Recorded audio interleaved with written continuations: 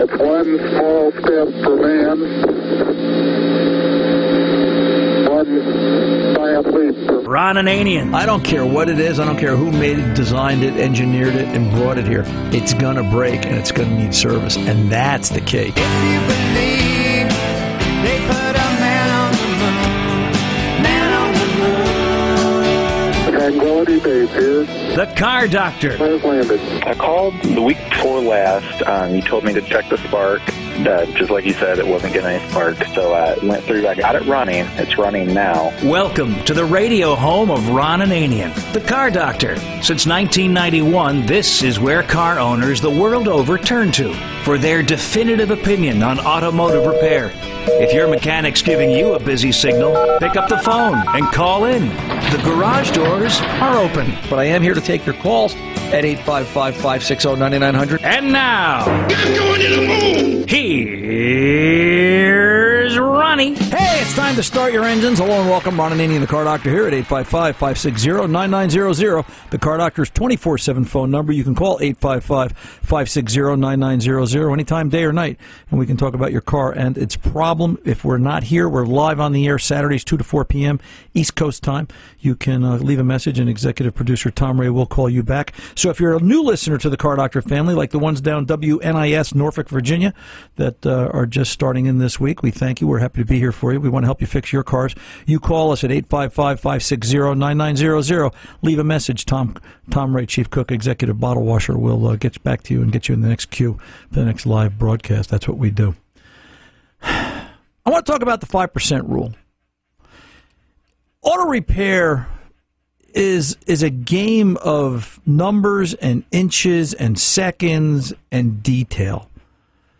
For some of it, 70% of the broken cars out there, the repairs out there, are textbook, and I think that number is probably even a little bit higher, and it's getting higher on new old stuff, things made in the last 5-6 years, because the computers on them and the way they're designed make them more predictable. All right? There's you know what's going to go wrong at a certain mileage. You tell me it's a P0135 on a Toyota Camry, I'm going to tell you it's a bad air fuel sensor heater circuit. You're going to check it, you're going to ohm it, it's going to ohm open, it's bad, put one in, you're done. Sometimes putting it in's a little bit of a problem because the threads come out in the manifold, and that's a whole other project, but the diagnosis is simpler. That's probably 70-75% of the cars. And then you get into those 20% of the fleet that it's more than just scanning it for a code and a half hour of tests. It's some heavy-duty scope work, and it's things that you may or may not have ever seen before, but you eventually solve it after an hour or two. Then you get into the next 5%. And I should preface this. At the very end of this conversation about numbers, there's 5% of the cars that just seemingly can't be fixed.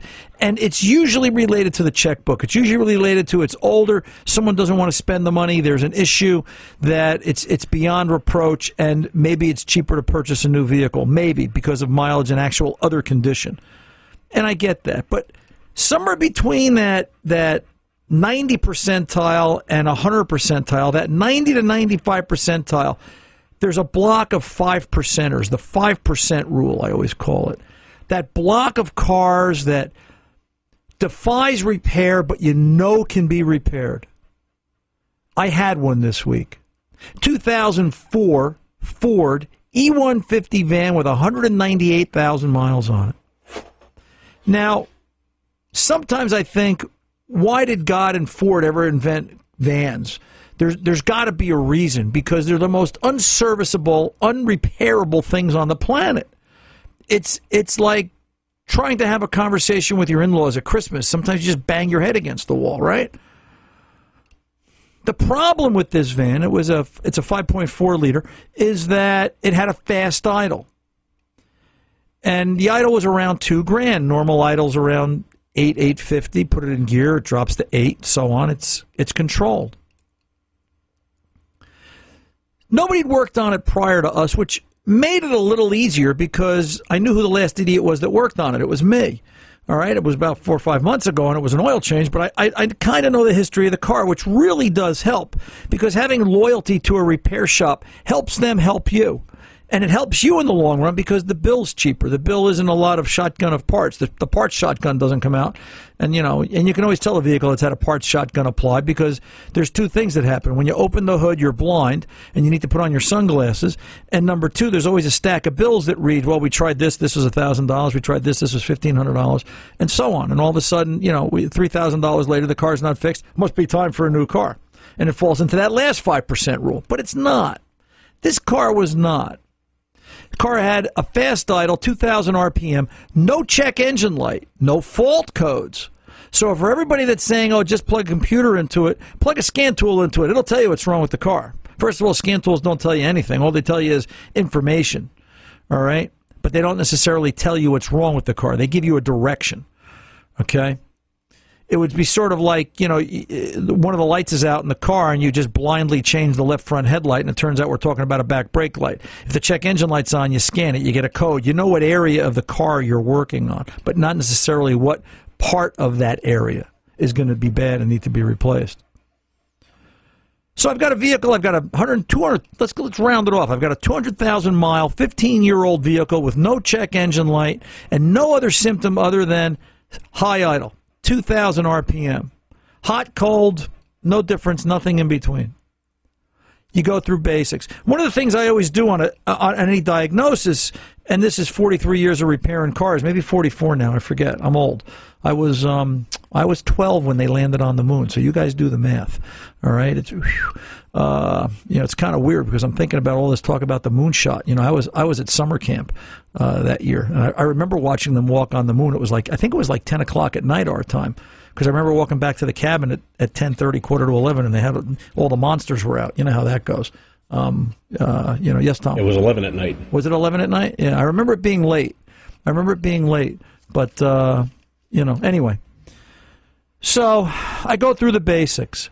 Always check oil level. I just always check oil level just because, even though it's a car we work on regularly, I always check all the fluid levels I can check. I always look for the obvious. One of the things I noticed with this particular van was the radiator was starting to crack, and it was starting to seep coolant. Well, this could be an issue. Early Ford engine control systems, when they suffered from low coolant, believe it or not, would elevate the idle because the computer didn't know what engine temperature was, and it mistook that as a fail-safe for a possible cold engine, and it kept it up high idle like a choke would work on a carburetor. Remember carburetors 35 years ago? But can't rule anything out. Check. Coolant level was low in the bottle, but okay in the radiator, okay in the engine, but it needed a radiator. Okay, check off the box. Needs radiator, not the cause of the problem. What's going to make a high idle? You start to do the diagnosis in your head. Well, there's a lot of things that can cause it. Let's take a look at DataStream. I take a look at DataStream. Now the scan tool is going to give me some information. Idle air control motor looks like it's where it should be as far as a duty cycle reading at 2,000 RPM. That makes sense. I unplug the idle air control motor, and the engine drops to about 1,000 RPM. Gee, the IAC's holding it up. But I look inside the IAC with a flashlight, and it's in the closed position. So I know the IAC is pulsing. It's open and closing, right? Like a front door to the house, it's letting more air in and out. Okay, it's opening and closing, opening and closing. It's doing its job. The computer's got control of it. But now it's shut. It seems right. What is commanding the IAC to be open like that and run the vehicle at such a high idle? And this is why it's a 5% car. This is why, and this is where everybody will miss this step. Everybody else will throw a computer at this car. I've seen it. I've been there. I've experienced it. It'll be, oh, it's a bad computer. The computer's haunted. The computer's holding the IAC motor up. Wrong. And sometimes it is, but most times you're wrong. You've got to go through the inputs. And I went through the inputs. What makes a high idle? Coolant temp. We already talked about that. Intake air temp. That was correct. It read correct by scan tool. Throttle position. Throttle position. Gee, where's throttle position? And I looked at the throttle position sensor voltage. And now watch this. Watch what happens here. Standard throttle position sensor voltage on this vintage era Ford vehicle is 0.9 to a volt. That's the window. It's a 1/10 of a volt window. All right? Because what Ford does in their operating strategy, they divide this vehicle up into three categories. The throttle is either CT, closed throttle, PT, part throttle, which is anything off of idle or below wide open, or Watt. Watt is wide open throttle. All right? And I had a vehicle now reading 1.19 volts at PT, part throttle, but yet the throttle plate was closed. Wow, dig this. All right, now how did the throttle plate somehow manage to, why is that? Could I have a bad throttle position sensor? Yeah, you could. Little hard to work on because the throttle position sensor is attached to the throttle body, which I think there was a cartoon character or Elasto Man. If my knees bent backwards and my hips swiveled the other way, I could probably get under there to work on it. But in this case, at 200,000 miles, I had 5-volt signal. I had a good ground. You know what? We're gonna use the parts shotgun here. We're gonna put a throttle position sensor in it. Gut tells me let's start the war there. Put a throttle position sensor in it, and I saw the voltage go from 1.19 to 1.08. Hey, look at that. Not a lot, but I cut it down some. But I still had a part throttle reading on the scan tool, and I still had a fast idle. I wonder. I looked at the minimum idle speed screw. You know the screw they always tell you not to touch? Well, I looked at the minimum idle speed screw, and the head of it was broken off. Now, I thought I was the only guy who was dating this car. I thought this was my girl. I think she's been cheating on me. She was. When the Car Doctor returns, I'll tell you the answer. 855-560-9900. Ron Ananian, the Car Doctor. Don't go away.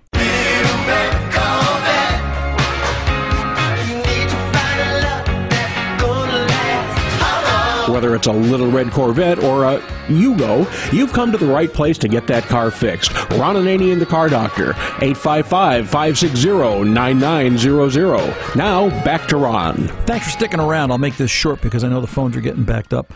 So, this 04 E150 that we were working on this week, I was working on this week with the high idle. Change the throttle position sensor, just to recap. It saw a voltage drop about a tenth, from 1.19 to 1.08. Still had a high idle.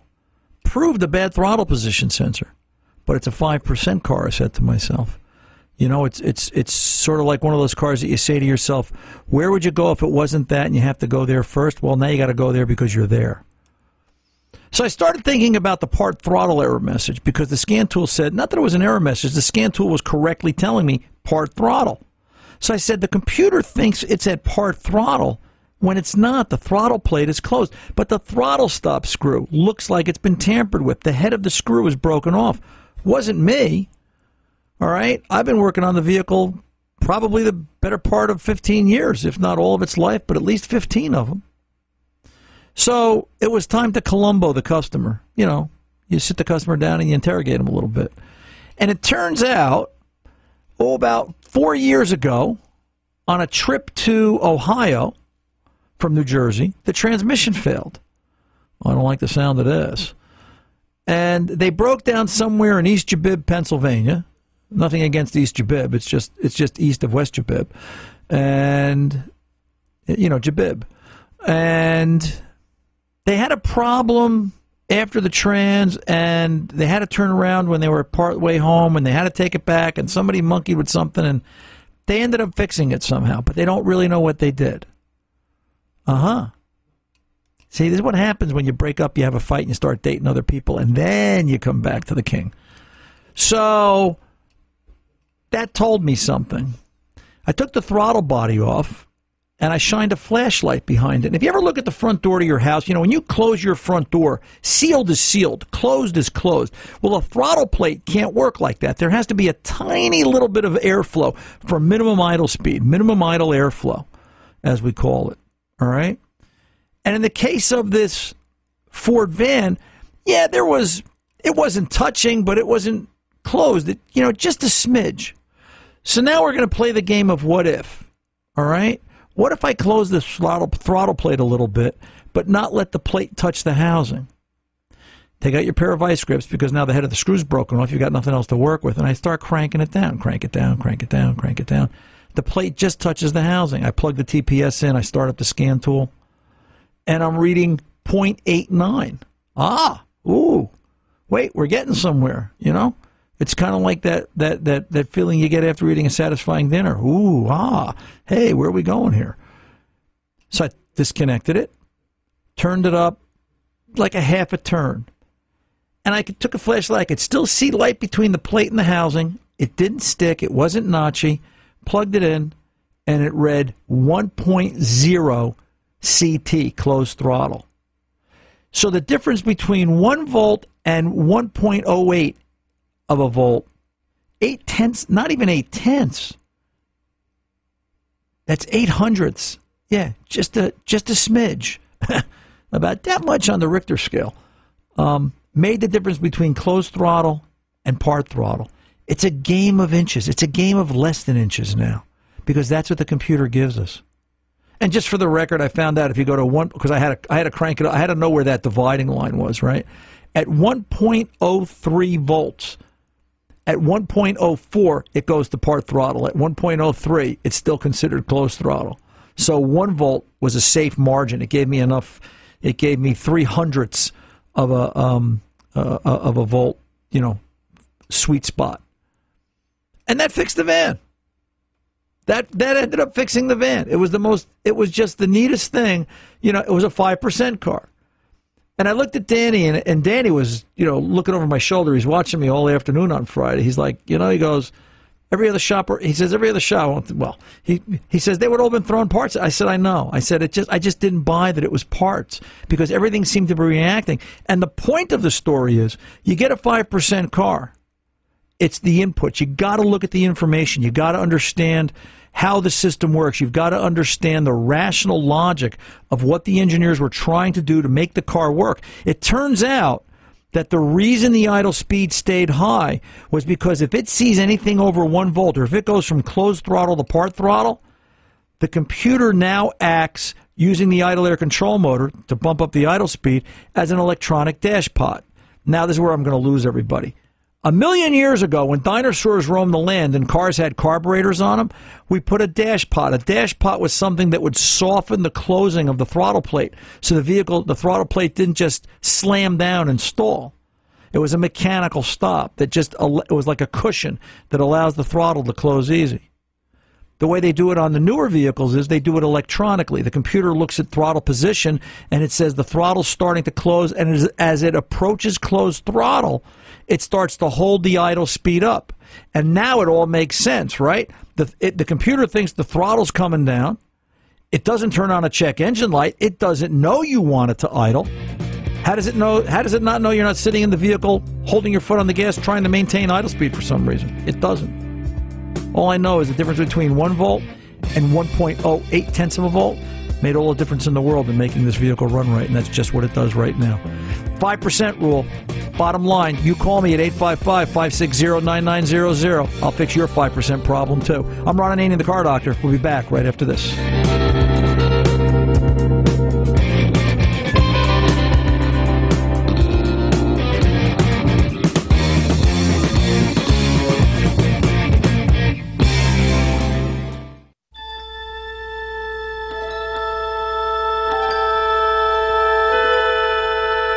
Ron Ananian. The final frontier. These are the voyages of The Car Doctor. Its 5-year mission: to explore strange new worlds, to seek out new life and new civilizations. To boldly go where no one has gone before. Hello and welcome back. Ron Ananian, the Car Doctor here. So let's, Tom, you got me with that one. Let's go over and talk to Mike in Maine and some commentary about a Tesla. Mike, welcome back, sir. How are you today? Hey, Ron, it's not Mike, it's Micah. Oh, it's Micah. I can't read. My glasses are all steamed up. Tom's got things excited here in the studio. Okay. So it's hot and sweaty. It's hot and sweaty in the Northeast. So what's going on today, Micah? Well, I had a comment from one of the callers last week, a question, and then I wanted to tell you about riding in a Tesla. Okay. You had a caller, I can't remember if it was last week or the week before, she was looking to replace her Jeep Liberty, looking for something like that that rode a little high, had good gas mileage, and had some of the modern conveniences of a backup camera and right. Lane-changing indicators and things like that. And one of the things that you didn't mention, I don't know how you feel about it, but I thought might fit her really well would be a 2015 or later Subaru Forester. It rides high, it's all-wheel drive, it gets good mileage, and it has all those features. And they fixed a head gasket issue, or so they say, back in 2012. Well, the reason I didn't go there, and I remember the caller, she lived up in Minnesota or up in the upper Northwest, was because when we started talking about Ford Escapes or Toyota Highlanders and things of that caliber, which are, to me, are the same thing as the Subies, it was out of her price range. So I'm not sure what she was looking for. She was looking for something 15 years old that had the reliability of a 5-year-old car almost. I'm not quite sure what it is she really wanted, but I, as she said when she started the conversation, she's looking for something that she knows she can't have. And I kind of agree with that. So, but point taken, Micah. Nothing against Subarus. I think that also would have been a good vehicle for her, but I just think it was out of her price range. So, second comment. Quick question I had for you. Yeah, quick question I had was about gas additives. I use Berryman's like you told me to, but I'm wondering how often I should be doing it. Should I be doing it with I do my oil changes at 6,000 miles or 6 months because I go low mileage. So should I be doing it every 6 months with my oil changes? Yeah, I think so. I would at least do it every oil change. You know, depending upon how you drive, depending upon the age of the vehicle, depending upon how the vehicle's running. You know, it's listen. Using a fuel system cleaner is kind of like getting a blood test at the doctor. It's an ever-changing process. You know, your blood work today may report and show something different than it shows 2 months from now. So, you know, using a fuel system cleaner has to evolve as the car evolves. At least every oil change. If you're finding that as the vehicle ages and somebody were to watch fuel trims and see changes in fuel trims or how the vehicle's running, you know, in terms of idle quality, you know, if you're changing the oil every 6 months, you might start doing a fuel system additive like Berryman every 3 months and just trying to increase the diet. The idea is, and the concern becomes, as gasoline changes, you don't know how carbon deposits are going to increase or decrease based on their changes alone, so you're trying to predict and stay consistent. At least using a tank additive on a regular basis helps maintain it, but you're still going to also have to do on a regular basis every 30,000 miles or every 15 if you want to be a little bit more vigorous. You're still going to end up doing a full carbon system cleaning, hooking up a machine and, you know, cleaning the injectors, cleaning carbon on the backs of the valves and so forth if you can. Now, keep in mind, a lot of the engines today are GDI, gasoline direct injection, so you can't even clean the intake valves because the fuel misses them completely. The fuel is sprayed directly into the cylinder, and you're going to be using a fuel system cleaner. It's going to have not as good of an effect as it would be on an older vehicle. Now, they do make additives that are geared towards GDI vehicles, and believe it or not, some of those additives are tied directly to the oil in the crankcase in terms of, you know, putting in an oil additive to help strengthen the oil so it doesn't sneak up past the rings and lay on top of the piston and then eventually turn into carbon. So, bottom line, the answer is use it as often as you can afford it. I think there's a line where it's just a waste. Every oil change, yes. Every 3 months, not the worst idea in the world. That makes sense? Then I'll do it absolutely. Then I'll do it every 3 months because, you know, a can of Berryman's just is not that expensive. And why not? You know, I'm trying to use top-tier gasoline, which is only about 10 cents more a gallon, but I might as well do it. It's not a whole lot of money either. And if it's going to make the car last longer, make it run better, what the heck? What the heck, right? And for everybody else's benefit, you can find more information about Berryman at BerrymanProducts.com. You had a third comment, Micah. Yes, I had my first ride in a Tesla yesterday. Okay, what'd you think? The only thing... It was very interesting. It's not very much like a car, other than it has 4 wheels, a steering wheel, and 2 stalks on the steering wheel. Other than that, it's more of a computer on wheels. But what was amazing about it was the gentleman that was driving it for me showed me the torque and the pickup. And it goes from 0 to 50 in 50 seconds. I was dizzy. I was pulling G's. Right. It was absolutely incredible. I never experienced anything like that before. And the other thing is that you drive it differently. And I noticed it as he was braking. You don't brake. You take your foot off the gas, and it automatically brakes with the regenerative regenerative power so that it goes back into the battery as you're slowing down. Right. It was a really unbelievable experience, a very nice experience, but I can't figure out how. I don't believe it's a repairable car. I think you buy it, you use it up, and when it's time to go, you buy another car. Would you own one, Micah? Not up here in northern Maine. I don't have a garage, and I don't have a place to charge it. Right. And I think Tesla's, I don't want to say he's ahead of his time because we're all in the time we're supposed to be in, but I think Tesla's showing us a concept. I don't think it's practical in today's society because I just think it's unobtainable. All right, starting Monday, we're going to do away with the oil economy. We're an oil-based economy, all right? And we're going to tell the big three, and we're going to tell the gasoline refiners and the oil refiners, hey, you know what? We don't need oil anymore. We don't need gasoline anymore. Everything's going electric. How would you do it? It's unobtainable. Oh, I completely agree. Now, he gets 300 miles on a charge with that, which is not bad. And if I had a garage, and the kind of driving I do, because I'm not going distances anymore, it would be great. It would be economical for me. But it's a very fancy golf cart. It's right. Not a vehicle. Right. And did your friend happen to tell you what he paid for it? Oh, yeah. It's $45,000. Right. And that means that was a basic version. Because I know someone, she bought a Tesla, and she ended up paying $62,000 for it. And I said, why? I hear that they're selling for like $30,000-$35,000. She goes, right, but I wanted the nice seats so I don't get a backache. I wanted the slightly bigger tires. I wanted the more plush interior.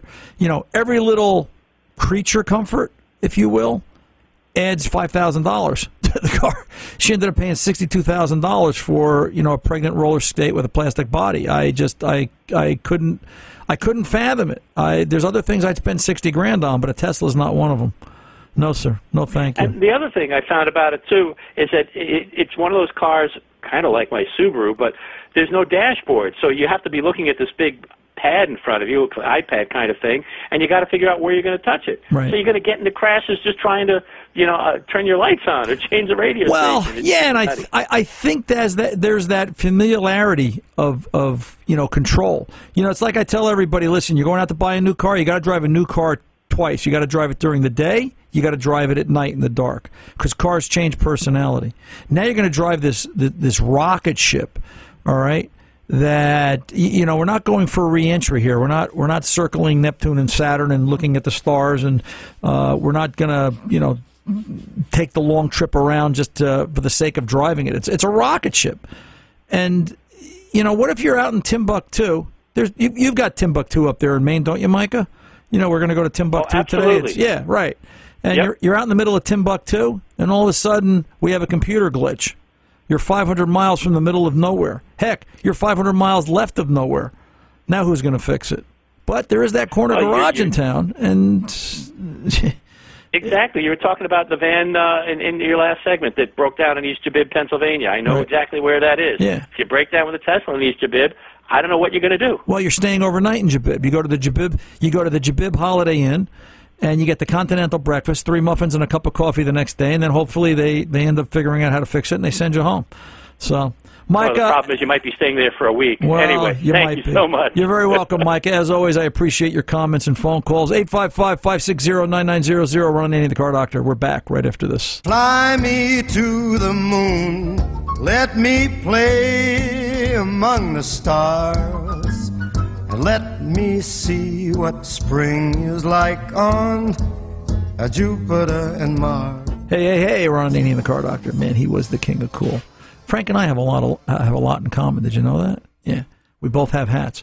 Let's go over and talk to Sydney in the Bronx. Sydney, welcome to the Car Doctor. Thanks for hanging out there so long. How can I help you in your 91 Chevy Astro? Hey, Ron. How you doing? What's going on? What's going on, man? Hey, Ron. Ron, listen. You got to help me out here. I'm in desperate need. Go, baby. Okay. I'm getting a Code 32. Okay. And it seems like it's laying over to the map sensor as well. And on top of that, after a while, you drive the vehicle down the block or down the road, it loses speed after a while. The light comes on, an annoying light comes on, and it won't go away. I took the EGR valve off, I cleaned it, I tested with a tester, and here we go. Okay. I replaced it a couple of times, and we're right back where we started from. Well, Okay, well, you make reference to the map sensor. This is an EGR fault, 32. Right. Why are we... Go ahead. Okay, see what happens is that when you read it, if I was using it in front of me and I show you the code from the text scan tool, you'll say it's like the voltage is on the EGR on the map sensor is low. That's what it says. Okay. Can you make reference to that? Well, let's go back a second. So a 32, by definition, on a 91 Astro, all right, has to deal with and we're talking about on the powertrain control module, correct? Right, out of the PCM, is strictly EGR. One of the things that, let's do the tests like this. This is how I remember it, okay? There's an EGR vacuum solenoid, right, that feeds the valve? Sir. Yes, sir. You have good vacuum at that solenoid. As far as I know, I do. I put a vacuum tester on it, and I haven't been technically I didn't really get any vacuum out of it. Out of where?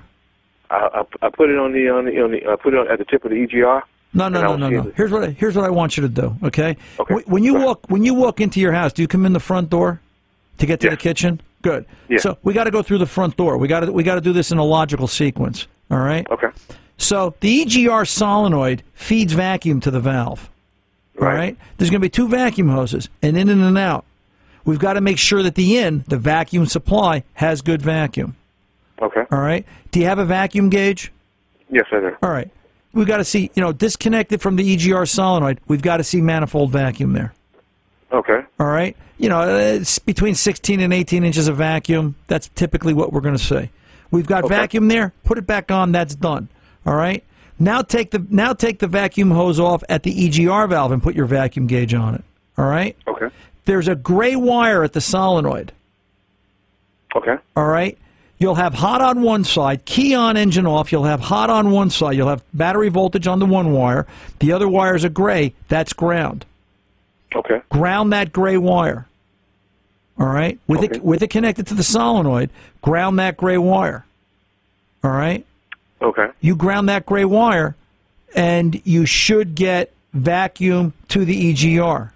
Actually, you have to do this with the engine running because you'll have to see. I'm going to change this. There's two caveats I want to state here. You got to do this with the engine running because you want to make sure there's vacuum at the feed side of the solenoid.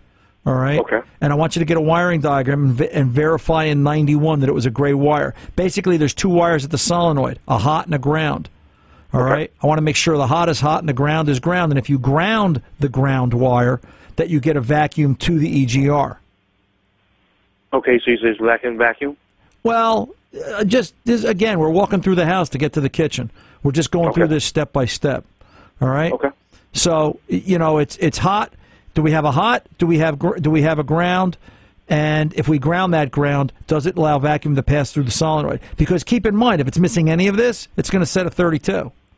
Okay. So, gotcha. It's where we got to be first. Sit where you are. Let me pull over and take this pause. When I come back, we'll finish this up. I'm Ron Ananian, the Car Doctor. Don't go anywhere.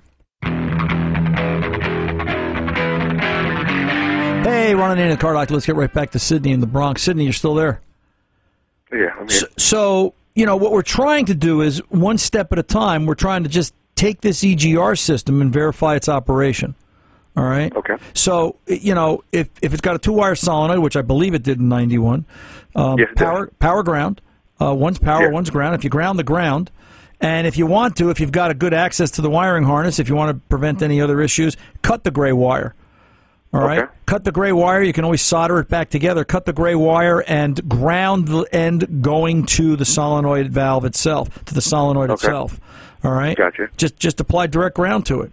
At that point, that valve should open. It should pass vacuum through from the feed over to the apply, and you should see vacuum on your gauge with the engine running. Makes sense, right? Yes, it does. So now you know that portion's good. All right? Now plug the vacuum hose in. Bring the engine up to about 1,200 RPM. Ground the gray wire. Does the EGR valve open? If the EGR valve doesn't open, you've either got a bad new valve, or and I should say it like this: ground the EGR valve, ground the solenoid. The EGR valve should open and make the engine run rough. If the engine doesn't run rough, either the EGR valve isn't opening, and we've possibly got a bad new valve, or we've got a different issue going on, or the valve is opening. You should be able to feel underneath it. If I remember right, those valves were open underneath it. You could, feel it with your finger as the valve opened, or, and this is what I think you're going to find. If all the components test good, you're going to find that there's a carbon restriction in the EGR passageway in the cylinder head in the intake manifold. And then if that's the case, what you're going to have to do is go find an old speedometer cable, take the guts out of a speedometer cable, beat up the ends so it's splayed, so it looks like a 4-foot stool, and put it on the end of a drill and use it as a snake to kind of clean the carbon out. And, that should help you. That should do it for you. Try that. Call me back. I'm Ron Ananian, the Car Doctor. Good mechanics aren't expensive. They're priceless. See ya.